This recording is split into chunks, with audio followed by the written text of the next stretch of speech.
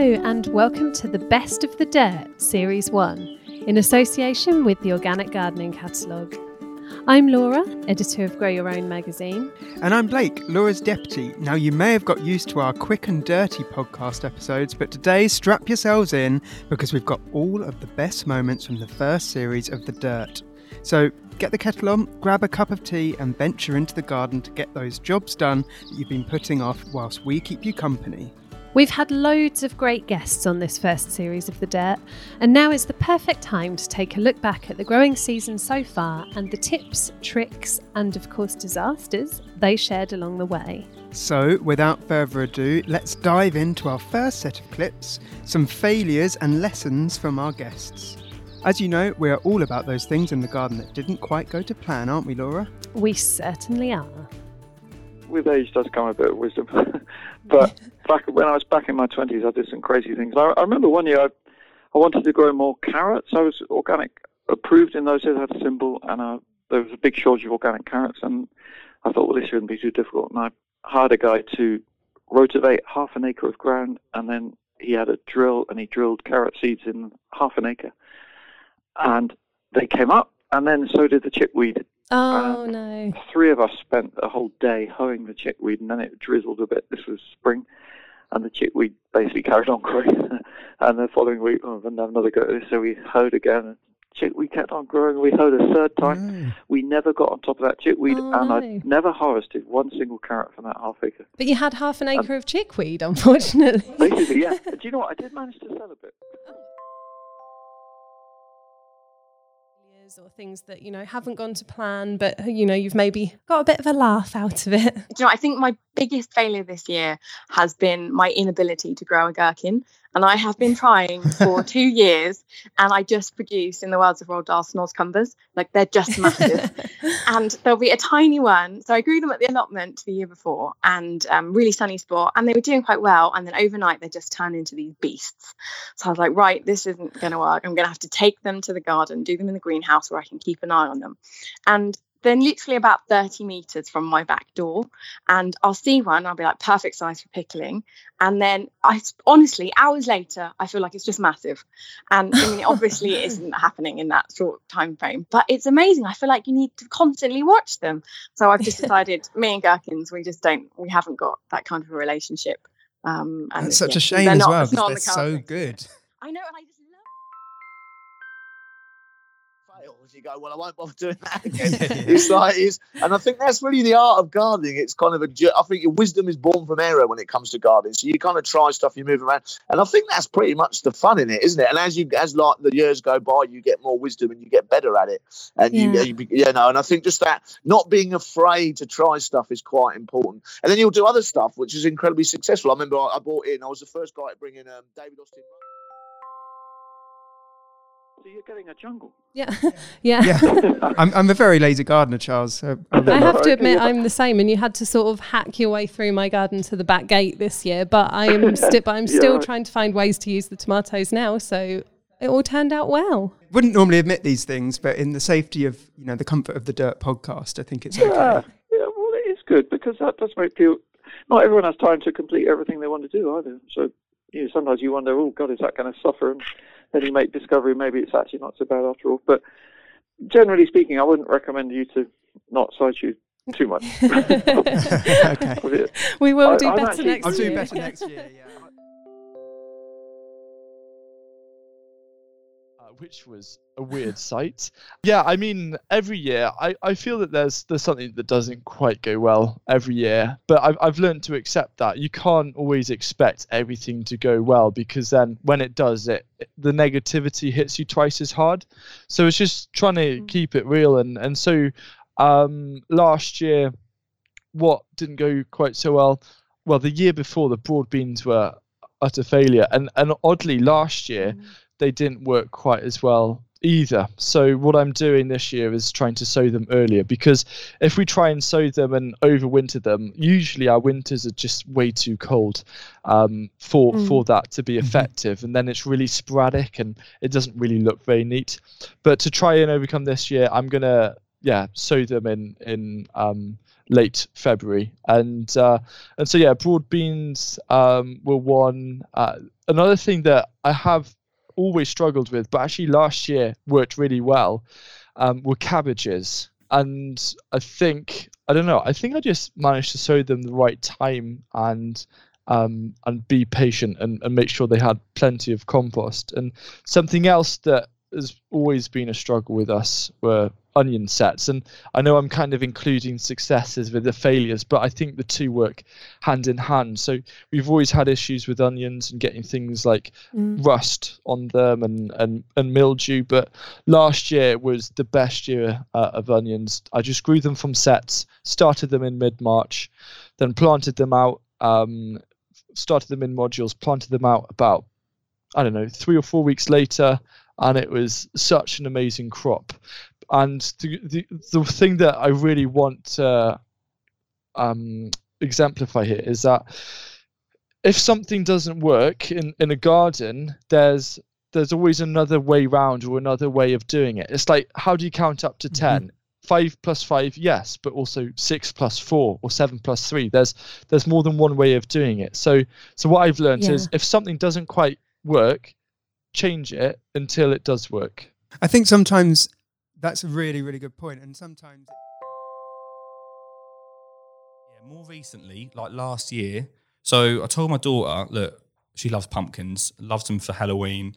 We also make them into soup, absolutely, fantastic. So I said to her, like, we're going to grow the biggest pumpkin. Like, your dad is going to have the biggest pumpkin in his garden for you to show all your friends. So we plant the seeds, and then I got muddled up.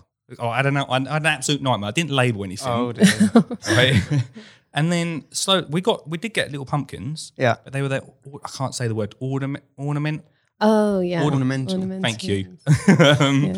And they didn't get any bigger. So every week we were going down to the allotment, checking out these pumpkins, and my daughter Olive was like, when are they going to get bigger? And I'm like, oh, don't worry. Anytime soon. Patience. Yeah, patience. Yeah, you just wait. You wait. Get to October and they've not changed size. Had an absolute mare with it. So, yeah, I mean, I learned to label stuff up is the biggest thing. Yeah. Absolutely not. God knows what happened to the actual pumpkin seeds that I was growing. It obviously didn't come up, did they? But, yeah, so labelling stuff up is so important. Yeah, definitely. And have you had any strange gardening injuries? We've had various ones mentioned on the podcast. So they are fabulous. So moving on to our next question, I know Blake has pre-warned you. We then like to hear about some of the things that haven't gone quite so well. And I should imagine gardening with big groups of children, you probably have a few amusing ones of those, I would think. Yeah, we've definitely got a few of those. So, I mean, last year was incredibly, what's the word that I can use? Challenging, as it were, because going from doing it at home to then having like all of these eager eyes looking at you, thinking that you know everything and not realising that. So when we plant seeds at school, we've got this thing now where we have these backups because we don't know how they will turn out and the children expect to see them growing. I mean, last year we did, so obviously you're all excited. We've got sent these seeds because we'd done level 1 RHS award and level 2. So we'd received these seeds from the school gardening team there. And so we thought, all right, let's just sow the seeds. So January it was, and we sowed these seeds, and schools obviously have the heating on all the time. So we didn't think about having to extra water them or the possibility of leaving them on the radiator and going back the next day and they're totally dried out and nothing's happening. So that was definitely a funny moment. Or going over half term and forgetting to go and water them because you're so consumed with like your own kids that you forget about these plants, and then you go back and it looks like wild dry grass and you're like, oh my gosh, what have we done?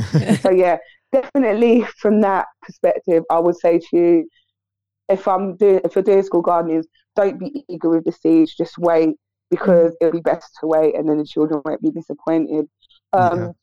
We also have done like broad beans to get into. We'll call that magazine research. Yeah. So obviously we've chatted a bit around successes, which leads us into the next thing that we like to cover off. Those things that haven't gone quite so well on the plot. Do you have any stories to tell us about those? Do you know what? I've got a really good one for you. This is really bad. And no one knows this yet either. So this is like a proper scoop for you. Yeah. Okay. Oh, it's so bad. Okay, so at the beginning of the year, I did a YouTube video about how to propagate sweet potatoes in water.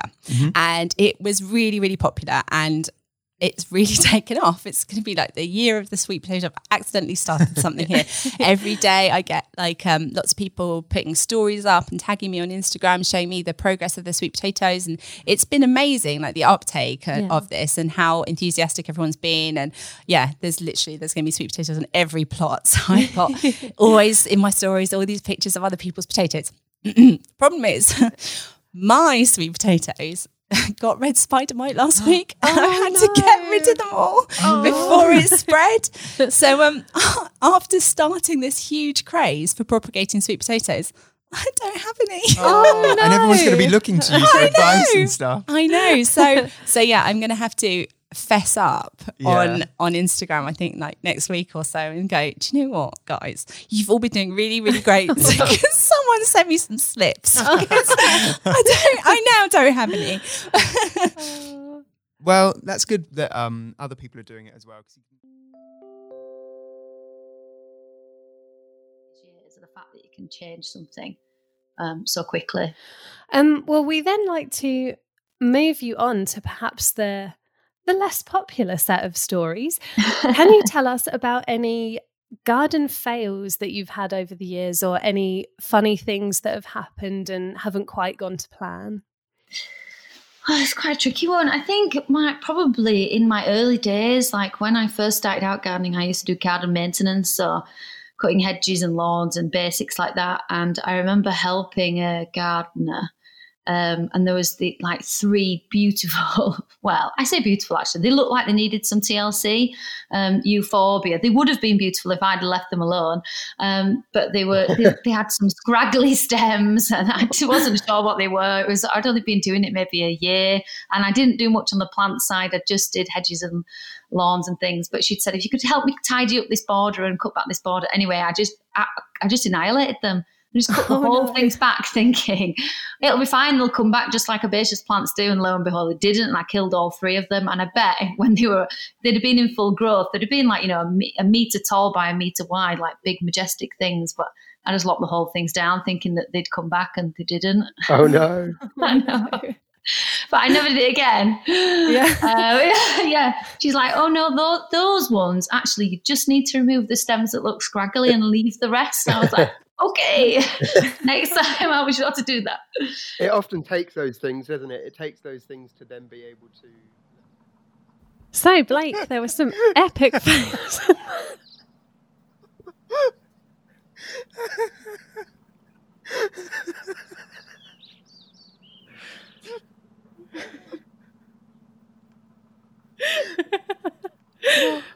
Okay. Okay.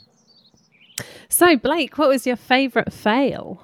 I liked some of the mixed ones, like Hugh's point about the two going hand in hand, so successes alongside the failures, and I think that's good. I think that sums up the ethos of the first series of The Dirt quite well, because all about like learning from those mistakes, so I liked that. But there were so many good ones, and my main thought coming out of that was, wow, we had a lot of good people on the first season. That is so true. I think as well, Katie Rushworth's fail highlighted the point that Hugh made as well, that some of these mistakes, once you make them once, you're not then going to make them again. Exactly. And I think that probably brings us on to the fact that, obviously, these were all brilliant gardeners, and it wasn't all mistakes and mishaps. There were plenty of brilliant, innovative and handy shortcuts and nuggets of advice along the way too.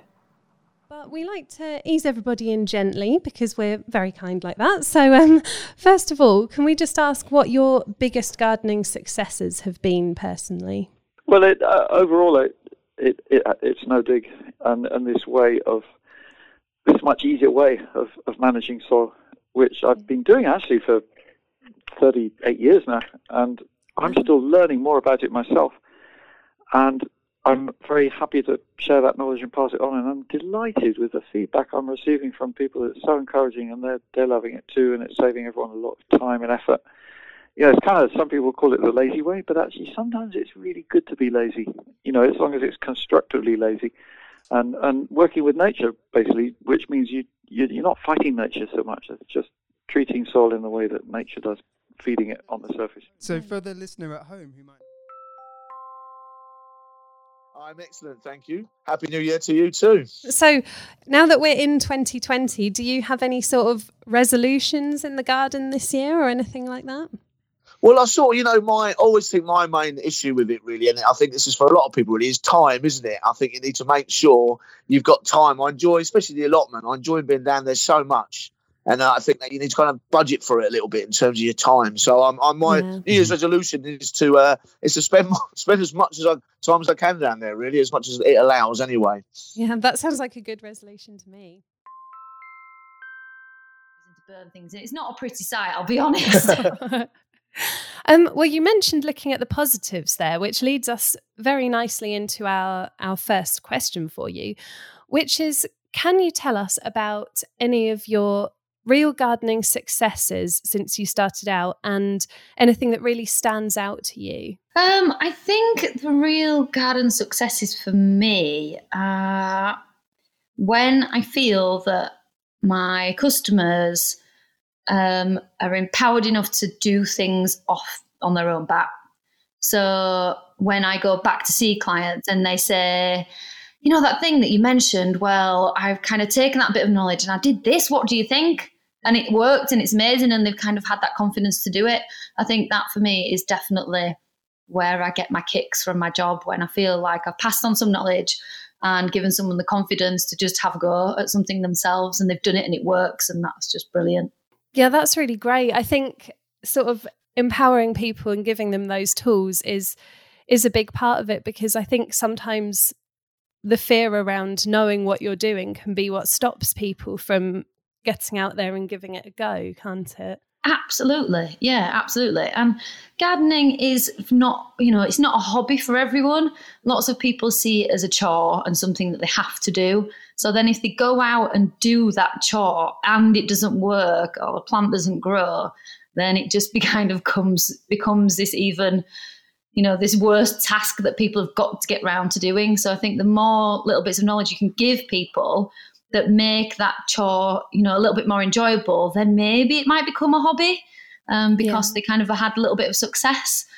So I think that's really the thing that you have to get through to people is just a little bit of information and a little bit of kind of holding someone's hand will help them kind of stop seeing it as this thing that they have to do, and hopefully something that they can enjoy. And I guess at some point, as you say, it then gets to that point where it's like, okay,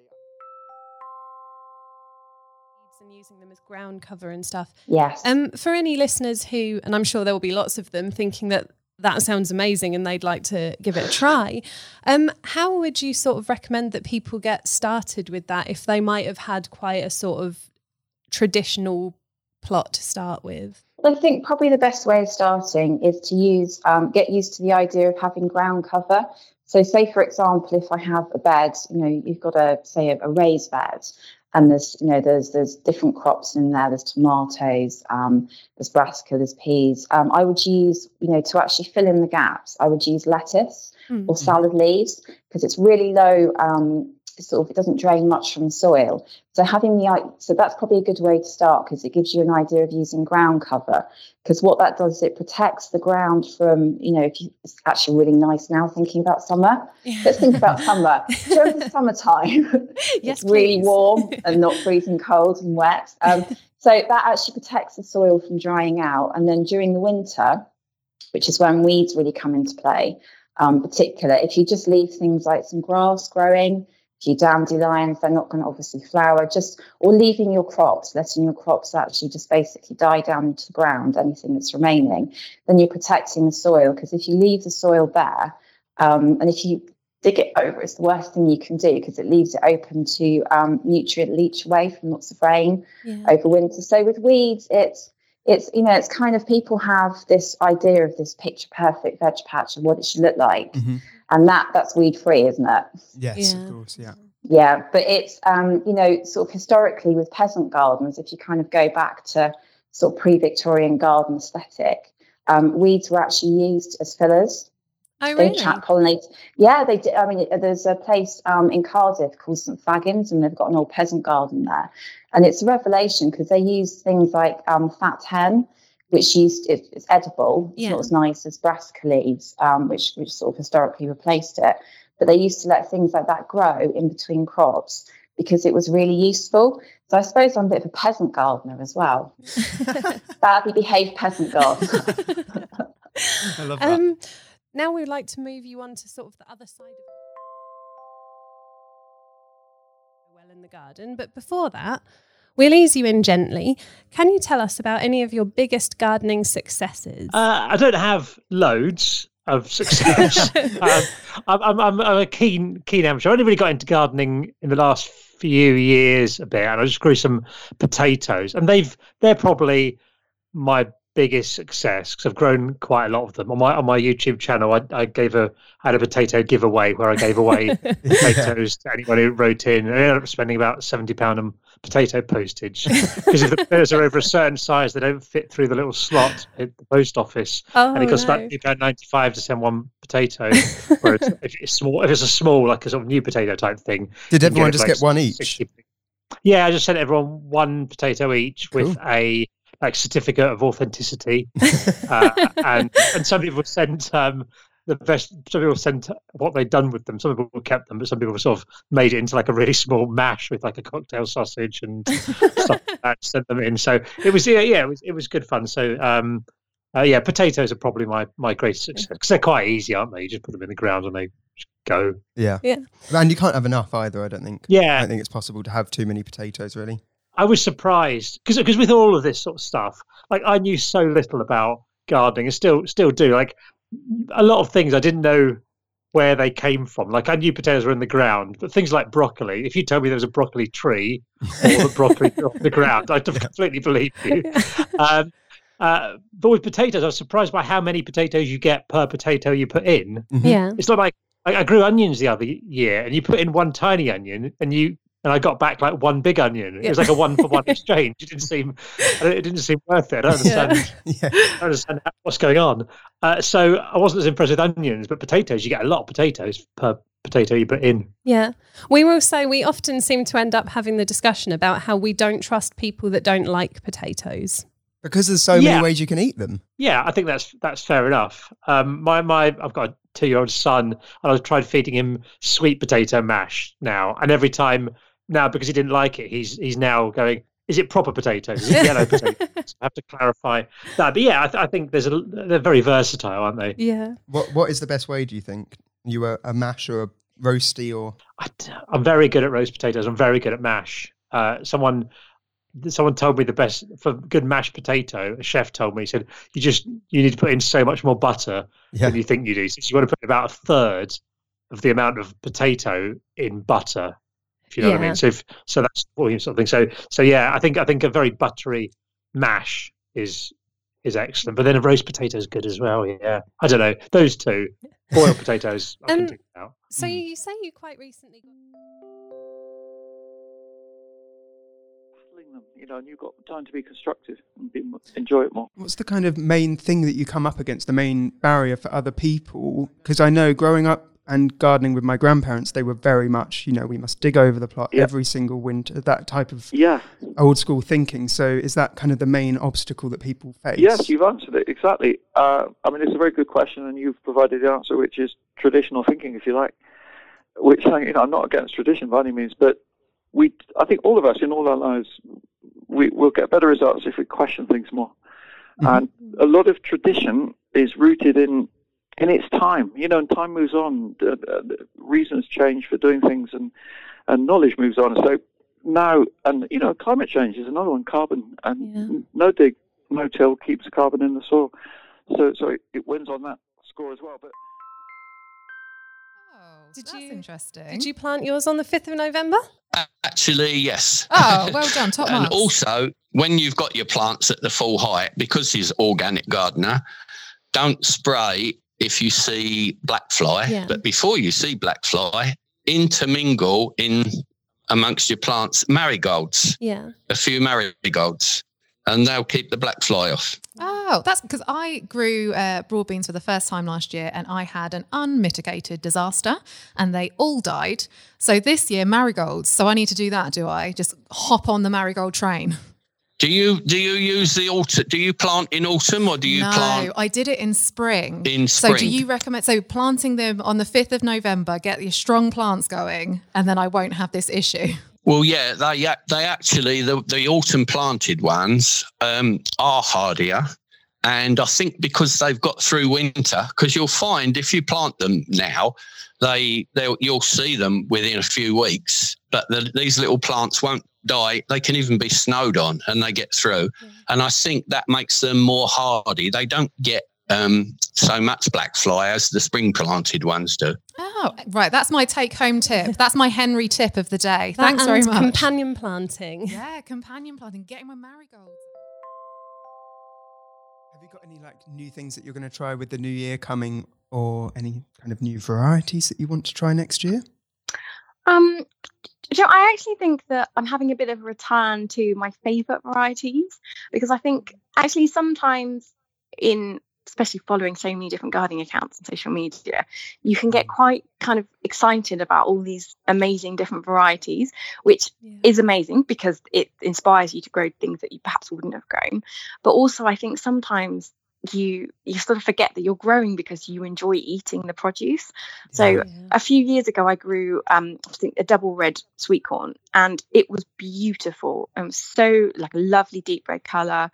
Everyone on Instagram was like, oh, I'm going to grow this, and then I ate it and I was like, it's just not as good as just normal regular yellow sweet corn. And so I've just kind of actually gone back to some of the basics that I started growing at the beginning that I just really enjoyed eating. Things like salad as well. We eat so much salad in the summer. So I'm just like, right, let's have a really big area of the plot where we're growing loads of salad that's going to last us all through the summer. Because I think sometimes you can sort of lose focus on actually the main purpose is because we want to eat what we grow and not have to buy fruit and vegetables. So a little bit of a return to just looking at actually what do we spend our money on and what can we therefore grow and what are we going to eat as a family. It's funny that you mentioned the red sweet corn actually, because great to experience. Yeah, definitely. Can you tell us a little bit about how the school garden started? Yeah, so I basically started 2 years ago in my North London bedroom on the top floor in the flats with my 2 children. So obviously you can't grow in your bedroom, if I'm going to be quite honest. What made you start that up? Well, my son had said to me, Mummy, where does tomatoes come from? And I'd explained it to them and they're like, but Mummy, we see them in the supermarket. They're not in soil on a bush or on a vine. And it really disturbed me that was their interpretation of food. So we literally went out and got some compost, a few seeds, and it started off with a few tomatoes, indoor herbs that you could grow, so like your basil, etc. And then they kind of got really excited. So it ended up that I had strawberry plants. Then we went to raspberry canes and blackberry canes, and it was just kind of like a bit overwhelming. Yeah. So I approached Islington Council because I was lucky enough to have within where I live a small green derelict space. And I asked them if it would be okay for us as a community, because it was really important for me as well to include the older generation within the block, because it's something that they can kind of get involved in as well if they don't go out, and they can just get in the lift and go downstairs and muddle along with us. So we kind of started it up over the summer, and it was really successful beyond my wildest imagination. So we had cucumbers, peppers, chilies, herbs. These canes were growing. We had strawberries, and it was just really amazing. That my son, the eldest son, Reese, who's now 11, said to me, "Mummy, why don't we think about going and doing it at school?" Mm-hmm. Oh. So he wrote, like a little businessman, he went to school with his portfolio that he had got, bless him, and he took in some chilies that he thought it'd be really funny to see his headmaster try these chilies and see if he could handle the heat. So he took them into school, and he had his meeting, and they approached me and said, would it be something that I would consider doing at school? So obviously I jumped at the chance, because for me it was more greenery and more space where I could grow and kind of encourage, because you don't realise how enclosed the children are in London. I mean, you can be enclosed even if you're in the countryside, in the respect of that you don't have your own growing space. Yeah. But it was more so because there's lots of tower blocks. You wouldn't necessarily see recommended in books, but that really works for you. Probably just I tend to be slightly lazy sometimes, in the sense that if I've grown a number of plants and I plant them out, I will always keep the sort of, they all say, "I'll get rid of your weak plants. There's no point." I'll always put them on. I have like this little secret stash of the weak plants, and then what happens is normally my first lot will get eaten by something, and it will be then time to roll out the weedy weak plants, and I'll be like, "Yes, this is your time to shine, guys." And they always say, don't oversow, but I always tend to keep stuff and just see what happens, and it tends to sometimes really be beneficial for me, and I've got those backup plants. Yeah. So that's the sort of time when you're like, I knew I was doing this.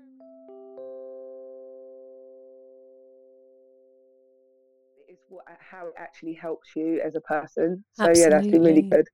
And obviously at the start of the show, I mentioned that off the back of doing all of this, you've been crowned like the RHS School Gardening Champion of last year. So how was that? Oh, wow. Well, to be quite honest, like I said, I've been doing this for this is my second year. Uh-huh. So when I got told by Anna, again, it was Anna and Eleanor and Lucy, who was the deputy head, they decided that I really needed to be given this accolade. And when they first told me, I won't lie to you, I was kind of shocked and taken aback, and I was thinking, why me? What is it that I've done that could really reward me in such a prestigious award for me to get that? Yeah. And yeah, I could, to be honest with you, I'm still quite overwhelmed now. Being told, like you saying that to me, I get kind of goose pimply and shy and go pink because I can't believe that I'm actually the RHS champion. It's such an amazing achievement. To be honest with you, I mean, it's the best thing that's ever happened, to be honest. Yeah, wow. From something that was just a passion, a kind of an enjoyment I was doing with like I said to you, my children, and reaching out to families at school, and to then knowing that I'm kind of helping other parents and other schools, not just locally, but on a wider scale, to see actually, do you know what? You don't have to be rich and you don't have to have all of the knowledge, but you can just go out and do something and help others. And if you join your little community, it's fantastic. And the RHS community is literally amazing. I mean, it wasn't just the award that we won. Last year, we also went to Hampton Court Palace and we done It's a Wild World, and the children had built this bug hotel that they called Ashmount Astoria, which was fantastic. It's the things that the RHS School Gardening team kind of instill in you as volunteers. So it's not just they're reaching a wider market, a wider clientele, and people, you kind of can't help yourself but fall in love with it. I mean, everywhere I go, I mean, I'm literally RHS schools. If you want to do anything, RHS schools. If you want to know about gardening, it's literally RHS schools, because and they're so lovely. The people there are amazing. Whistly Gardens, I mean, that when I went there, my eyes nearly popped out of my head. I just could have stayed there for about a week looking and continuously looking. So they are fabulous. So moving on to our next question, I know you don't have the stuff easily to hand. There is one other thing that gardeners can do, and that's called growing cover crops or green manures. Yeah. And I've hardly got a square metre of unplanted ground at the moment, because anything that's not planted with Brussels sprouts or sprouting broccoli, things like that, is covered in either oats or in Italian ryegrass.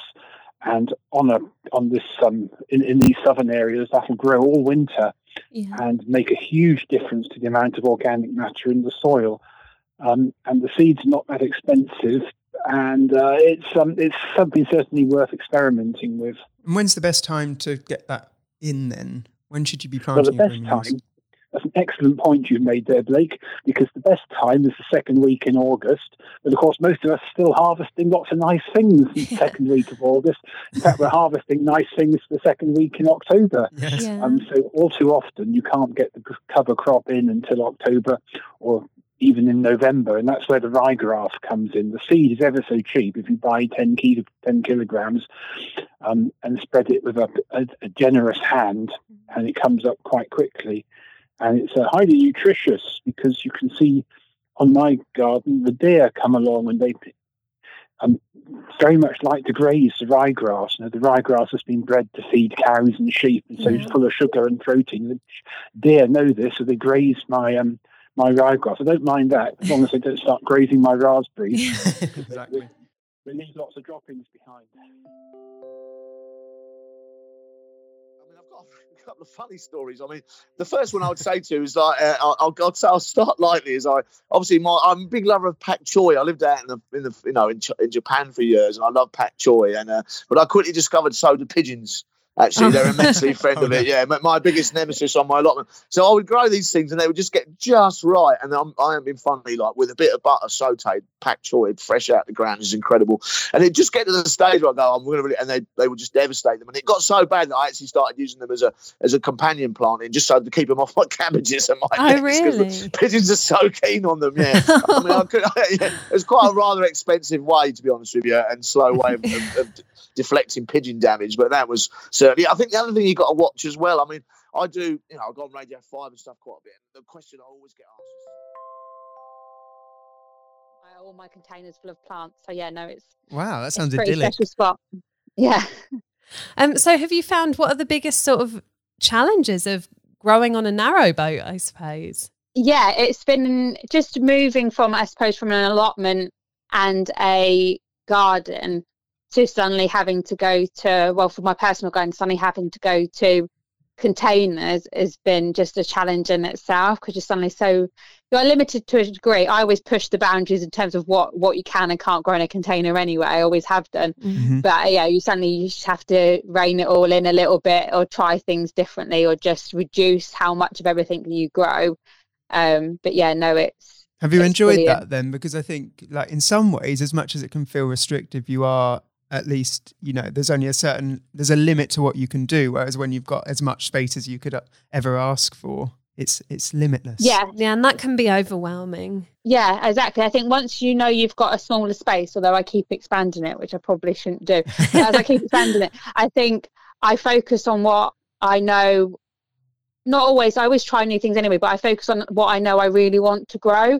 Whereas I think before, when I had with the allotment, I knew I had loads of space because it was full size. So I thought, well, I can grow loads and loads of potatoes, and I can grow runner beans, and I can grow sweet corn, and I can grow all these things that take up a lot of space. And I used to grow like giant pumpkins and try and see if I could beat Matthew Oliver and his record pumpkins. so I could do stuff like that. So, which was fantastic. But I think now it has enabled me to focus on what I really like to eat. So I then focus on what I really enjoy growing as well. So you get a lot more out of it that way, because you end up using all your produce instead of growing too much and then not knowing what to do with it. And did you ever get anywhere near massive pumpkin size? better crops as a result of it. What stuff are you planning on growing this year? Obviously, it's soon going to be time to start getting stuff in. So I'm a big fan of homegrown sweet corn, so I'm always got a packet of the little dwarf super sweet like Swift. I'm a big fan of that one. It grows really well here in our soil. As long as we have a long enough summer, it's really sensitive to the amount of time that it gets in the sun. So last year was a washout, but the year before that we had some cracking sweet corn. So I'm going to do a few of the usuals, like some runner beans, and the wife's very keen on onions and garlic because we go through a lot of that in the kitchen.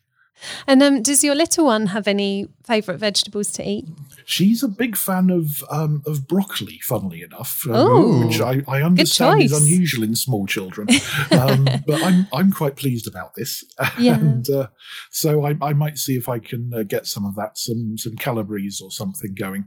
Oh, that's lovely. I think it's probably something to do with the fact that she's seeing it growing as well, isn't it? That sort of removing the element of separation. Yes, it could. I mean, we've been taking her down there since she was born, really, and she spent last summer plotting raids on other allotment holders' raspberry patches. I love that. Yeah. Oh, not the best way to make allotment friends, I suppose. Yes, go over and pinch their raspberries when they're there. Yes, I feel like she could probably get away with it better than what you could, though. So, well, she does have the edge in the cuteness stakes. Yeah. So apart from not setting your greenhouse on fire again, what would be your sort of lesson? I think that's why it was a bad year last year, but this year it's been fantastic. I do grow a lot of potatoes because, as Laura will tell you, I give away quite a lot of stuff. I don't sell it. Yeah, you definitely do. Who do you give your stuff away to? Oh, Laura's putting her hands up. She gets a lot of your potatoes, does she? Don't have space for potatoes in my garden. Friends and neighbours as well, yeah. No, I have quite a lot of ground, so I grow a lot of potatoes.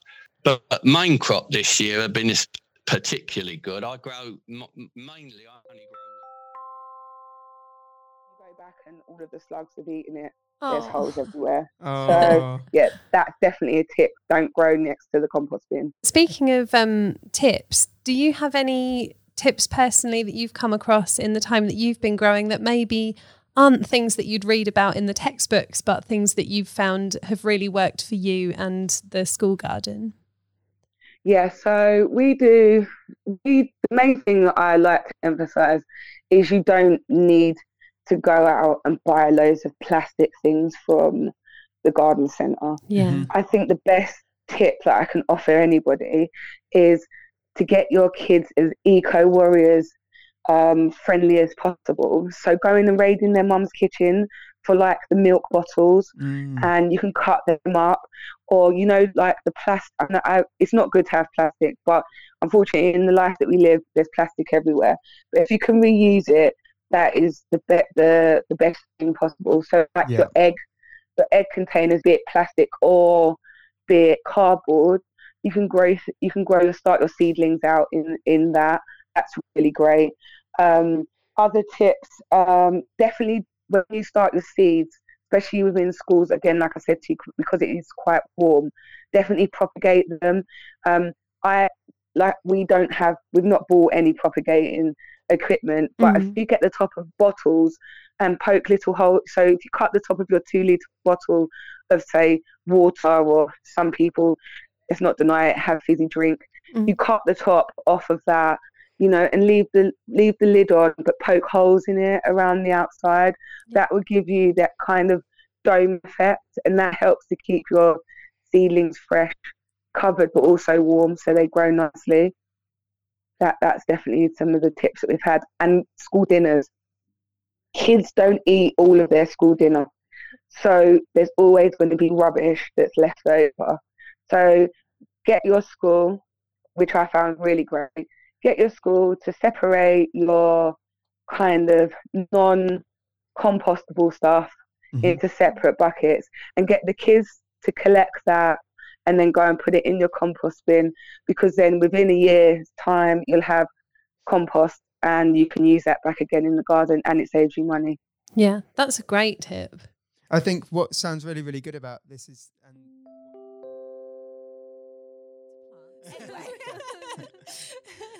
So, as well as the really exciting new projects you're working on, would you say there have been any real successes that stand out to you in your career in horticulture so far? Well, I think like a big moment for me was completely redoing my garden to be a fully edible garden. Mm-hmm. That was kind of at the end of 2019, and I literally ripped everything out of the garden. If it was ornamental, it went, and everything in the borders and everything was replaced by edible plants. Now, that's not to say it just became one big veg patch. I still have ornamental borders. It's still a garden. If you walk around it would look like any other garden. The borders are full of flowers and everything, but every single thing in there provides a crop of some description. And I think it was just great to see it kind of come back to life at the beginning of last year. And, because I did it when everything was dormant, and you do it when you can't see any of the plants, you're just all in your head, sure, this is going to work, but we'll see. And then it came back, and it really worked. And it works as a garden, as just a place to spend time and enjoy, time outside, and a beautiful place to be. And you can eat part of all of it. And and I think if you've got limited space and you don't want to compromise on beauty and food, and you want the best of both worlds, you can have that. So I think that was a kind of an important moment for me, just proving that kind of to myself almost, that you didn't have to compromise. There's not a choice to be made. You can have the best of both worlds. And are there any crops or plants in particular that you think work really well for that, as kind of like doubling up as Absolutely, yeah. Well, my favourite is Zingiber myoga, which is the Japanese hardy ginger. Now, it's like I don't understand why it's not in every garden, because it's amazing. Right. It is a ginger relative, but you don't eat the roots like you would on a normal ginger. And obviously, ginger is a tropical plant, the ginger that we're all familiar with cooking with, which you can grow, but then it will die back in winter, and it's very frost tender. But this is a hardy plant, and it grows really, really well in borders here, and it looks beautiful. It's like a beautiful foliage plant, similar kind of leaves to your classic ginger plant, but it gives you two different crops. So in spring you can eat the new shoots, a bit like you would harvest asparagus. You can take a portion of the new shoots, and they're you have them like a stir-fried greens, kind of tightly, where they're still all tightly wound together in a shoot, but with a kind of gingery tang. It's really lovely. And then at the end of summer and into autumn, it puts up flowers, but they come out of the soil up to a foot away from the plant, so they kind of come off runners, and they are a massive delicacy in Japan.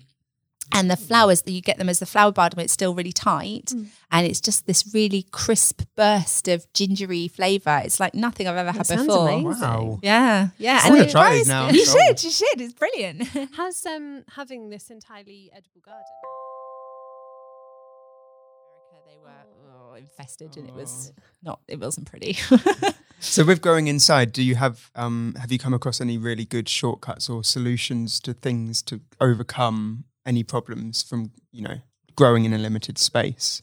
Because it can be a challenge. I just have a small courtyard, so I do have to, it restricts on what can do a lot of the time. I think if you've got a small space, the best thing you can do is go vertical in whatever way that is. Yeah. So I'm doing a lot of work looking at kind of vertical veg gardens and wall gardens and things in windows, and I use microgreens, things that stick on the windows, and utilising that window space that you've got. Because really, if you're going to grow inside, it's all about light, and if you haven't got a lot of grow lights, and I would say that if you are going to seriously grow inside, you should invest in some level of grow lights, because you just are not realistically going to succeed otherwise.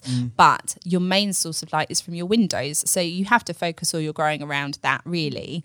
And if you're just using the window ledge, you're really limited on the space that you've got, whereas there are solutions that I've kind of put on Instagram and stuff where it allows you to maximize more of that window space. So like hanging over door storage racks up in the window or over a glass door, you can use all of that space to put little plant pots in and stuff. So there Ooh. are solutions. I think you've just got to kind of get creative with the space you've and accept got. that your windows are going to be full of you're not going to see out of them or anything. But who wants to see out of them when they're full of green?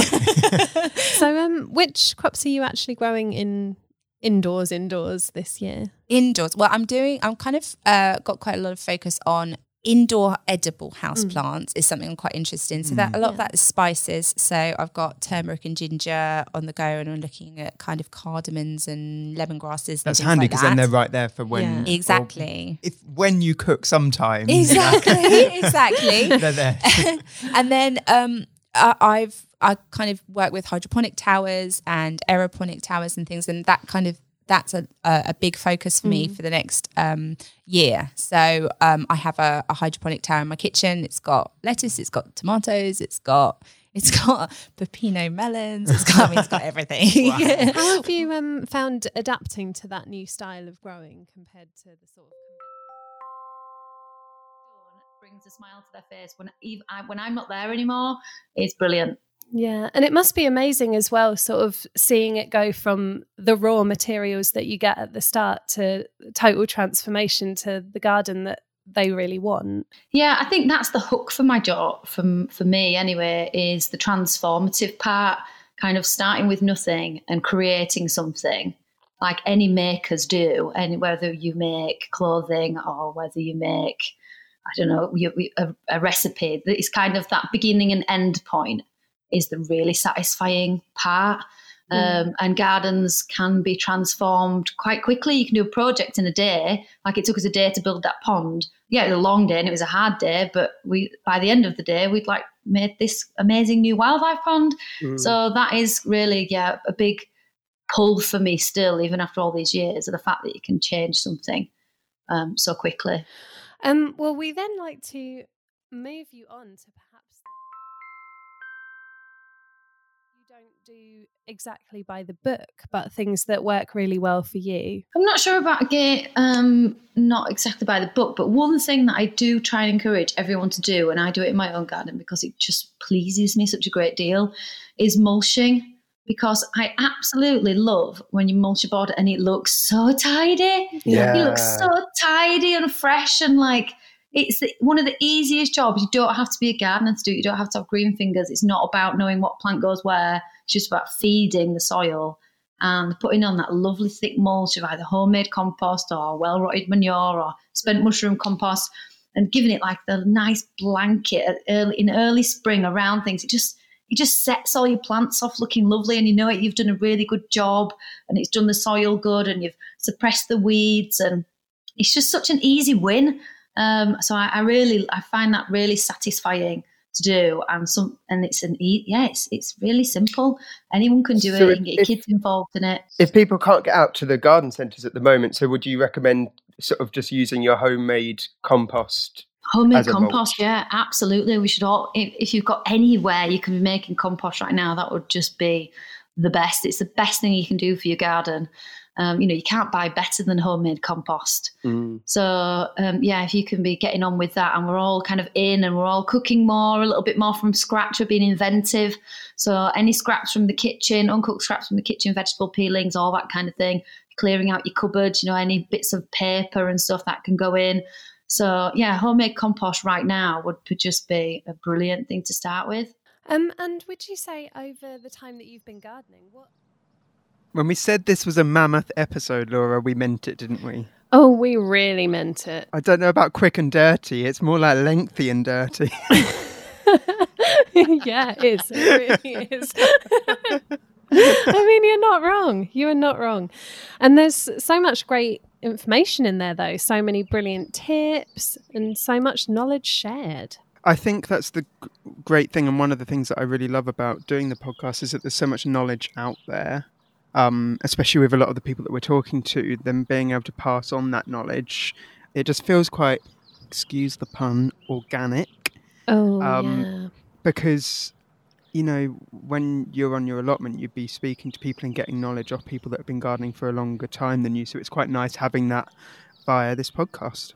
And I think there are some really important points that have been raised. I think it's really, really important to think about something that both Rachel and Annabelle flagged.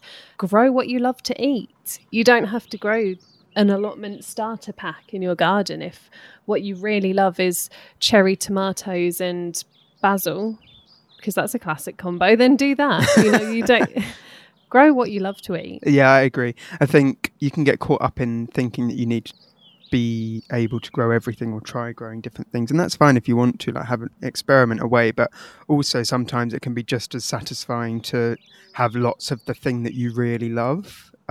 Especially if you haven't got an allotment and you have only got a smaller back garden to grow in, like, you haven't got that much room, so make the most of it. Like, keep growing the things that you want to be eating. Oh, absolutely.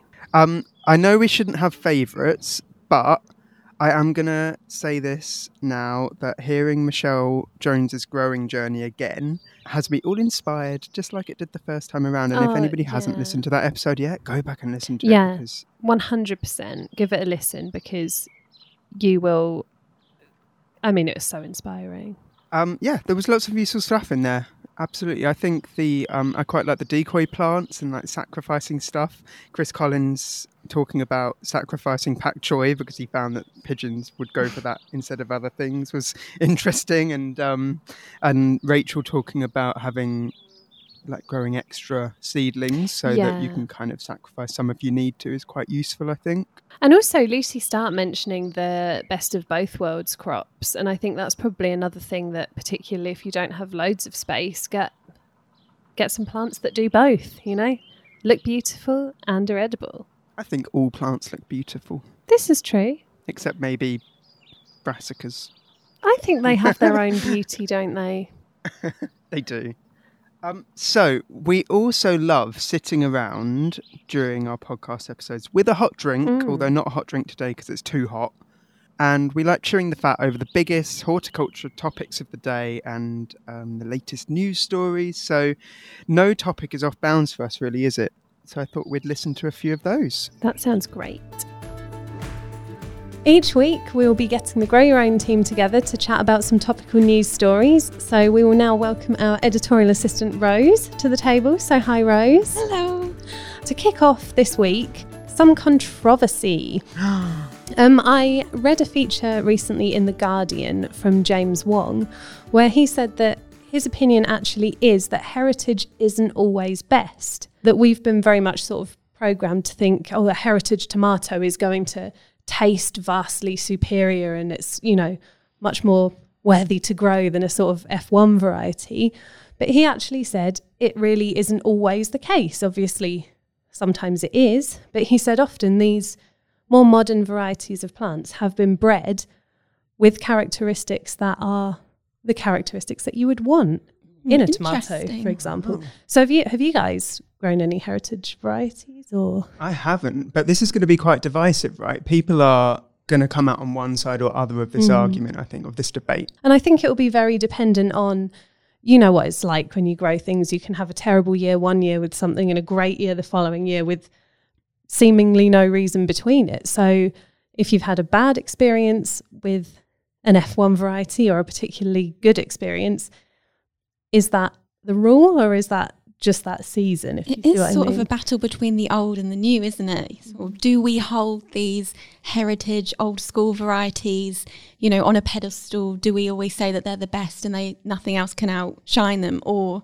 should we be looking at these hybrid varieties and saying, actually, science does play a big part and plant breeding does play a big part in the taste and the quality of the fruit and veg that we can be growing? Yeah, absolutely. And I think this is one of the really great things about James Wong, that he's not afraid to open these conversations up. I think there's so much that people assume. You hear, heritage veg and you sort of automatically think, that's the best thing to be growing. But the fact that he's actually, starting these conversations is a really positive thing, I think. And it shows that it's okay to have these different opinions on things. Like, not every single person that's a gardener on the TV is going to think the same way or have the same opinions, and that's fine. 5 years now, I think I've had some pretty standout moments. In terms of my career, if you ask me about my career, obviously I did Blue Peter for 9 years, and sort of inspiring kids to garden was really interesting. Yeah, and a big part of that was was healthy eating and wildlife, which is now a really hot subject. So I'm quite proud that I was in amongst it right at the beginning. I have had some amazing times as well. I helped renovate the Limbe Botanic Garden in Cameroon, West Africa for a year. And I was living with chimpanzees and that was just absolutely mine. I'm doing a lot of rainforest inventory work. So, I mean, I was in Tokyo for 5 years building container gardens. Container garden is a big thing of mine. I do that at home here. I'm looking at my garden now. So I was kind of the first gardener to get, the three of us went with the first British gardeners to get visas to go and do that. And so it's been really, on Westminster Abbey, I was their head gardener. I mean, I've had an amazing time, to be honest with you. I owe horticulture an immense amount. It's been very, very good to me. I've had an interesting life. It's always about food. Do you think, because I saw something this week about kids eating vegetables, and I was wondering, do you think that getting kids out in the garden and getting them gardening from a young age means that they're going to eat their vegetables more? Because I know when I was young, I hated veg. You can't say that on here. I know. I love it now, but... Well, Dan, you've got a little one, haven't you? What do you think of this? I think it really does help. I mean, a bit of my growing background, when I was younger, my father used to have an allotment and he used to regularly take me down there when I was really little, like 3, 4, getting involved, some mishaps of falling over and things. That's what happens when you're young. When you're young. But if you understand seed into carrot picked up, taken home, cut up, cooked, you're more likely to eat it, or at least I was. And that's what I'm trying to do with my daughter. So we moved into our current house about 3 years ago. And like many houses built in the 70s and 80s, tiny, tiny garden. I'd love it to be bigger, but there is space for me to have raised beds. So I'll put raised beds in there specifically. So when my daughter came along, I can get her involved, and I have a bed full of fruit. So we have blackberries in there, raspberries, strawberries. She loves going out there and picking the raspberries and the strawberries in the season. I've been growing courgettes there, which she's really interested and excited with. And she used to be a bit of a nightmare when it came to veg. Now, broccoli's all she'll eat. Broccoli, cauliflower, and raspberries. So it definitely worked. Anyone else out there thinking about it, do it. Yeah. We'd love to hear any listeners, your own experience. You maximise your space, depending on what you're fancying growing. I found an article on the Independent website about crevice gardens. Okay. I know we're probably all familiar with the idea of rock gardens. Yeah. But apparently crevice gardens are the new thing. Yeah, I guess the big brother new of that. New thing for the new decade. Yeah. They are, it says here that they are typically formed from slabs of stone set vertically. Okay. So you don't actually need that big of a footprint to grow upwards, if you see what I mean. And then the plants grow in the crevices between the slabs. It's a good use of space. Yeah. I mean, obviously, I think the plants that you can grow in there are not your... Not your average allotment fodder. Are they edibles? Can you grow edibles in there? I guess you may be able to grow some of the sort of herbs and stuff in there, maybe. I think you probably can't sort of, giant tomatoes or anything. stick a few Brussels sprouts in there or anything. But it's made a really interesting read, and I think it's always good to find new ways of growing and utilising space you've got. Someone in my town actually does a similar thing. They have stone steps leading up to their house, and they grow daisies and flowers in the little sort of crevices in between the stairs, and it's really pretty. So, that's so lovely. I'm not sure if it'll look like it now because it's winter and not. And then were they eaten? I don't know. I want to know more about this. I'm going to have to look it up. So I actually found a really good story this week about Loofah, not the TV show, before you both get too excited. But God, you really are punny today. I know, I just can't help myself. But actually about the type of sponge that you can grow, grow your own sponge, which they're trialling at one of the National Trust properties, which is Knights Hayes Estate in Devon. Yeah. And they've decided to grow loofah plants in order to supply the kitchen with zero waste cleaning utensils, which I think is really, really cool. I got this from the Telegraph. Yeah. Loofah cylindrica is actually a member of the cucumber family, so it grows in a similar way to that. So can you eat them?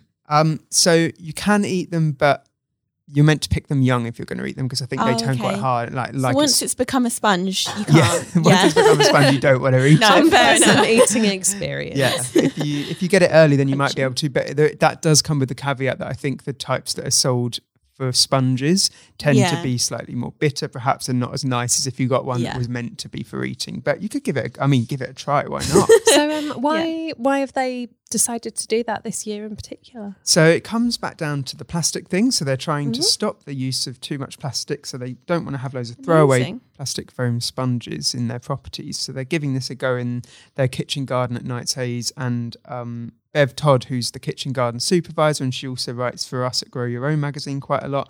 She said that they hope that what they're doing will inspire others to think about creative and simple ways that they can reduce their everyday impact on the environment. So I think it's a nice idea. Definitely, yeah. We threw it out on the Grow Your Own Facebook pages to see whether anybody had tried doing this before. Yeah, I've heard they're hard to grow. Yeah, and that was kind of the feedback, was that a lot of people have given it a go, but on the whole it wasn't the easiest thing. One person said that they're not as easy as like courgettes and that kind of thing. So do you need a greenhouse? I think you should probably start. I think it's nearly the 14th of Feb. Well, my story isn't exactly love related, but it is about a love of plants and saving plants and seeds. So Kew Gardens, I know that we talked about Kew Gardens briefly in the other podcast, but I do have other stories that are not all about Kew Gardens. I have been, I do love it. Again, love. But so Kew Gardens, as we all know, there's been horrific wildfire in Australia, and a lot of devastation has occurred. So Kew Gardens is helping to protect Australia's plants, and what they're doing is they're setting up an emergency collection of seeds in areas devastated by these fires and storing them, some of the rarest species in the world's biggest wild seed bank. So I didn't know, I didn't know if you'd heard of this massive seed bank that was a thing. No, that sounds amazing. Share with us. I know, this sounds pretty epic. Over 2.3 billion seeds from 190 countries are stored in airtight glass containers in huge -20-degree freezers underground. So it's the idea that we can grow new generation of plants in years to come. I've heard about this, so we don't lose those plants. Yes, it has 41,000 different species. So that's amazing. Yeah, so I just kind of wanted to ask you if there was like one plant or one vegetable or something that could go under extinction, like what would you want to save? What's your favourite? I know. I would want to save, and it's a really basic one, and this is never going to happen, but my tumbling toms are so important to me as a small space grower. I get so much off of them. So for my desert island. Yeah, it's like your desert island fruit or vegetable. Like if you could only have one, or you could only save one, what would it be? There's other veg that I like eating more, but actually just how productive it is. Yes. It's so good for the amount of space you need to use. So I love that. Yeah. I think mine would be perhaps strawberries. Maybe. Okay. Oh, yeah. I mean, they're quite like a treat. But if I had a vegetable, perhaps potatoes. I love growing potatoes. Yeah. So you can't beat a potato.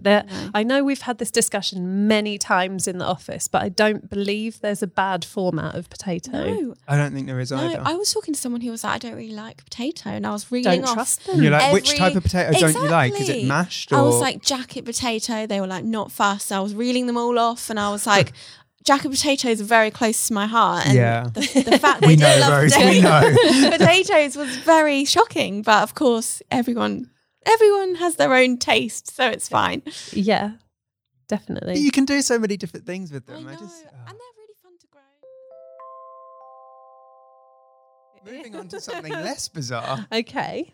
My story is slightly more serious, but not that serious. So I got a press release this week through, and it's a new campaign called the #FeedMeTruth campaign. Right. So it's got a similar message actually to what you were just talking about, Rose, about saving the planet and the environment and that kind of thing, and specifically about children knowing where their food comes from, which I don't think is a new idea. No. But this campaign is just trying to push it back into the forefront of minds again, which is good. And it's being fronted by Adam Henson, who you might have seen on Countryfile and other TV and radio stuff. He's a farmer who's pushing this at the moment, and he's fronting that campaign.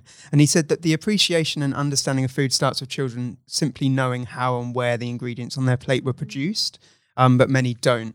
Every school dinner has a story to tell. It's a journey and it leaves a footprint. So we need children to be able to explore and be inspired and learn from that. So they're taking this into schools and nurseries and secondary schools as well, and really teaching young people where their food comes from. That sounds great. Is it the sort of thing that people listening can get involved with, or is it?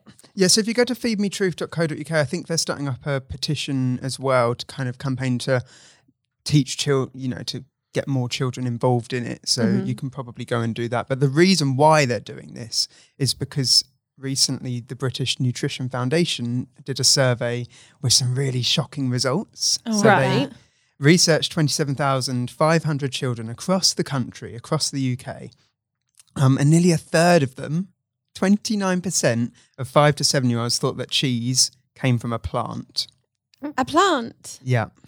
Like a cheese plant? A cheese plant? Yeah. Okay, well, there is a plant called a cheese plant. But you can't get that is cheese. confusing. So it's an easy mistake to make. Yeah. But that's not all. Tomatoes, they thought that tomatoes grow underground. Fish fingers are made from chicken. And according to more than 1 in 10 of 8 to 11-year-olds, pasta comes from an animal. So I think there's some serious education that does need to happen. Yeah. Yeah, I mean, that definitely quite shocking. Highlights the gap between. Yeah, and I think as well, like school dinners, you go in and you eat and you don't know, you're not sure where that food's coming from. Why is the education not kind of being built in? Being built into that, yeah. I don't know whether you were school dinner kind of people or packed lunch. Packed lunch. I said that with the most deadpan face I've ever seen. So we can continue the space theme. Yeah, the space episode. So I didn't know if you both knew, but apparently space food is horrible. I didn't know that, but I guess we might have hazarded a guess.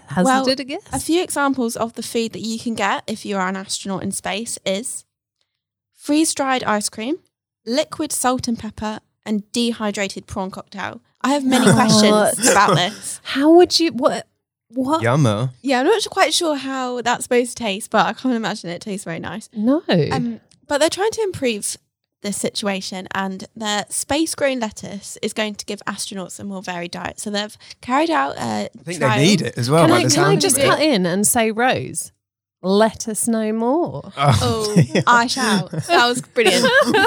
Why do you want to know more? Just 'cause? I might just remain at this pace.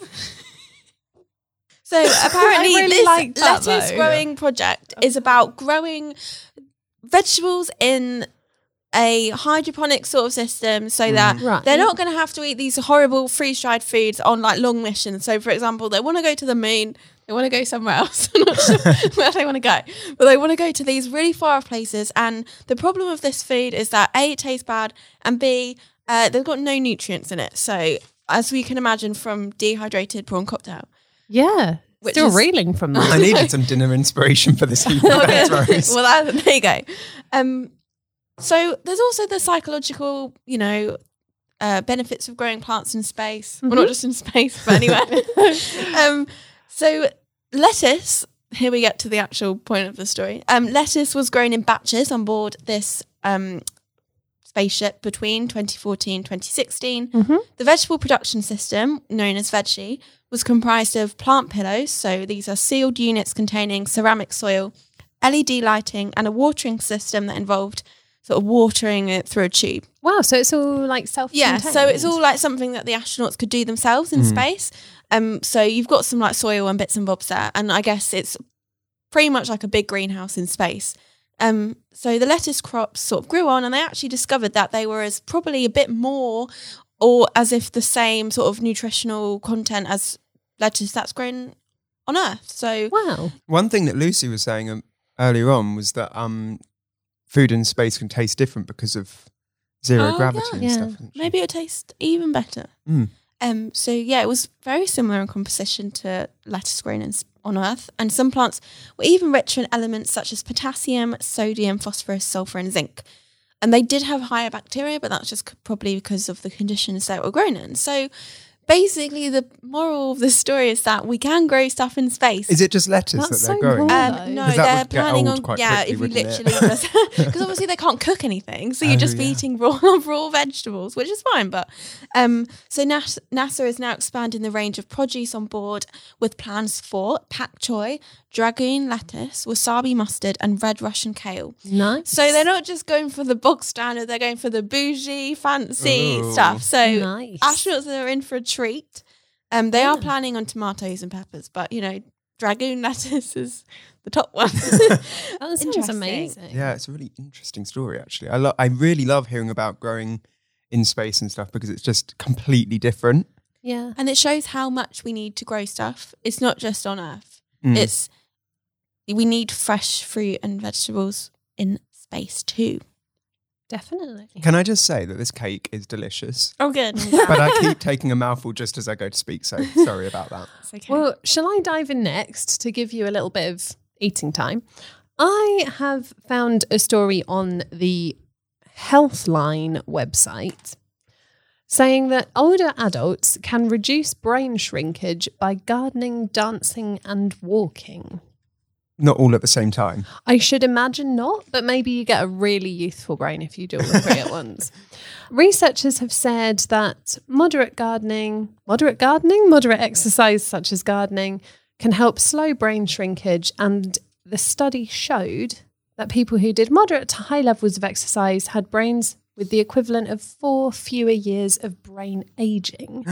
So would you say that when you're out in your gardens, you feel like you've done some exercise, or? Oh yeah, definitely. I think I do, and the reason why is because the next day I ache when I've been gardening. So I think anything that uses muscles that you wouldn't usually use definitely feels like exercise. Weeding is a definite workout. Yeah.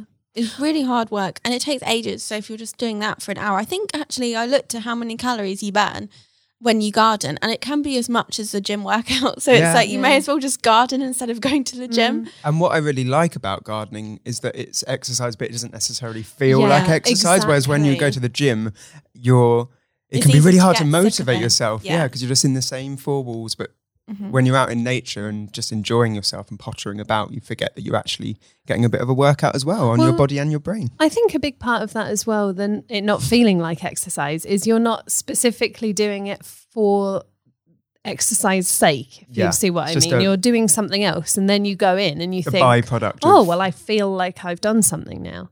So the moral of this story is keep gardening because it really is good for you.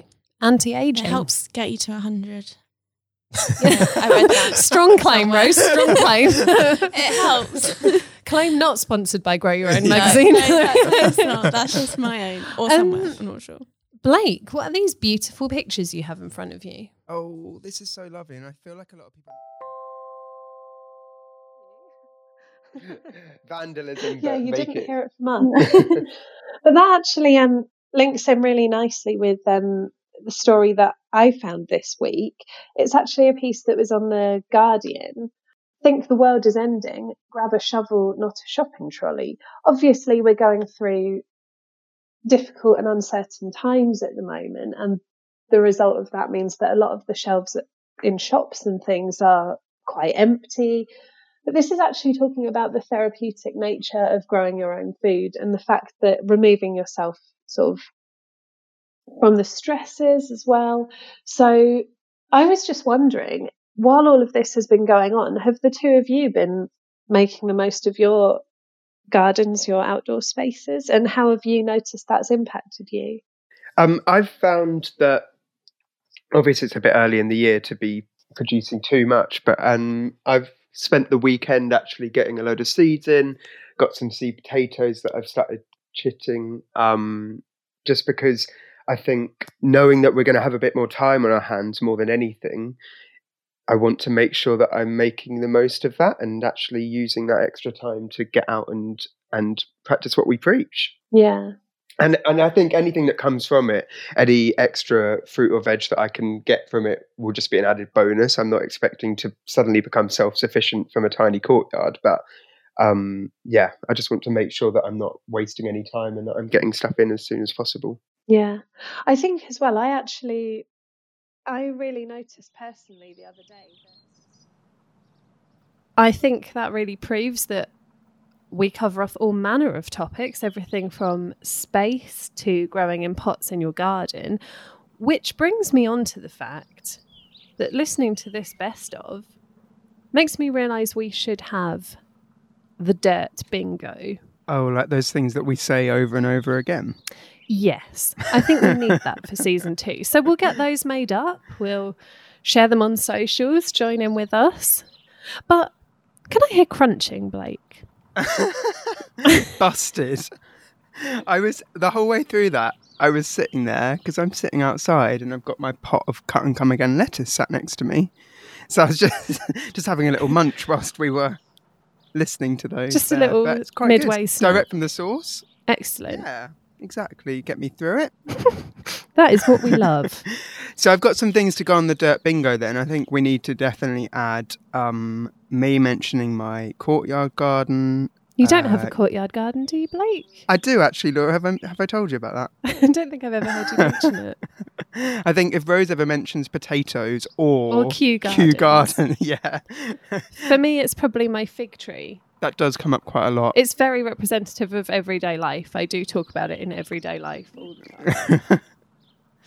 So, what have we got next?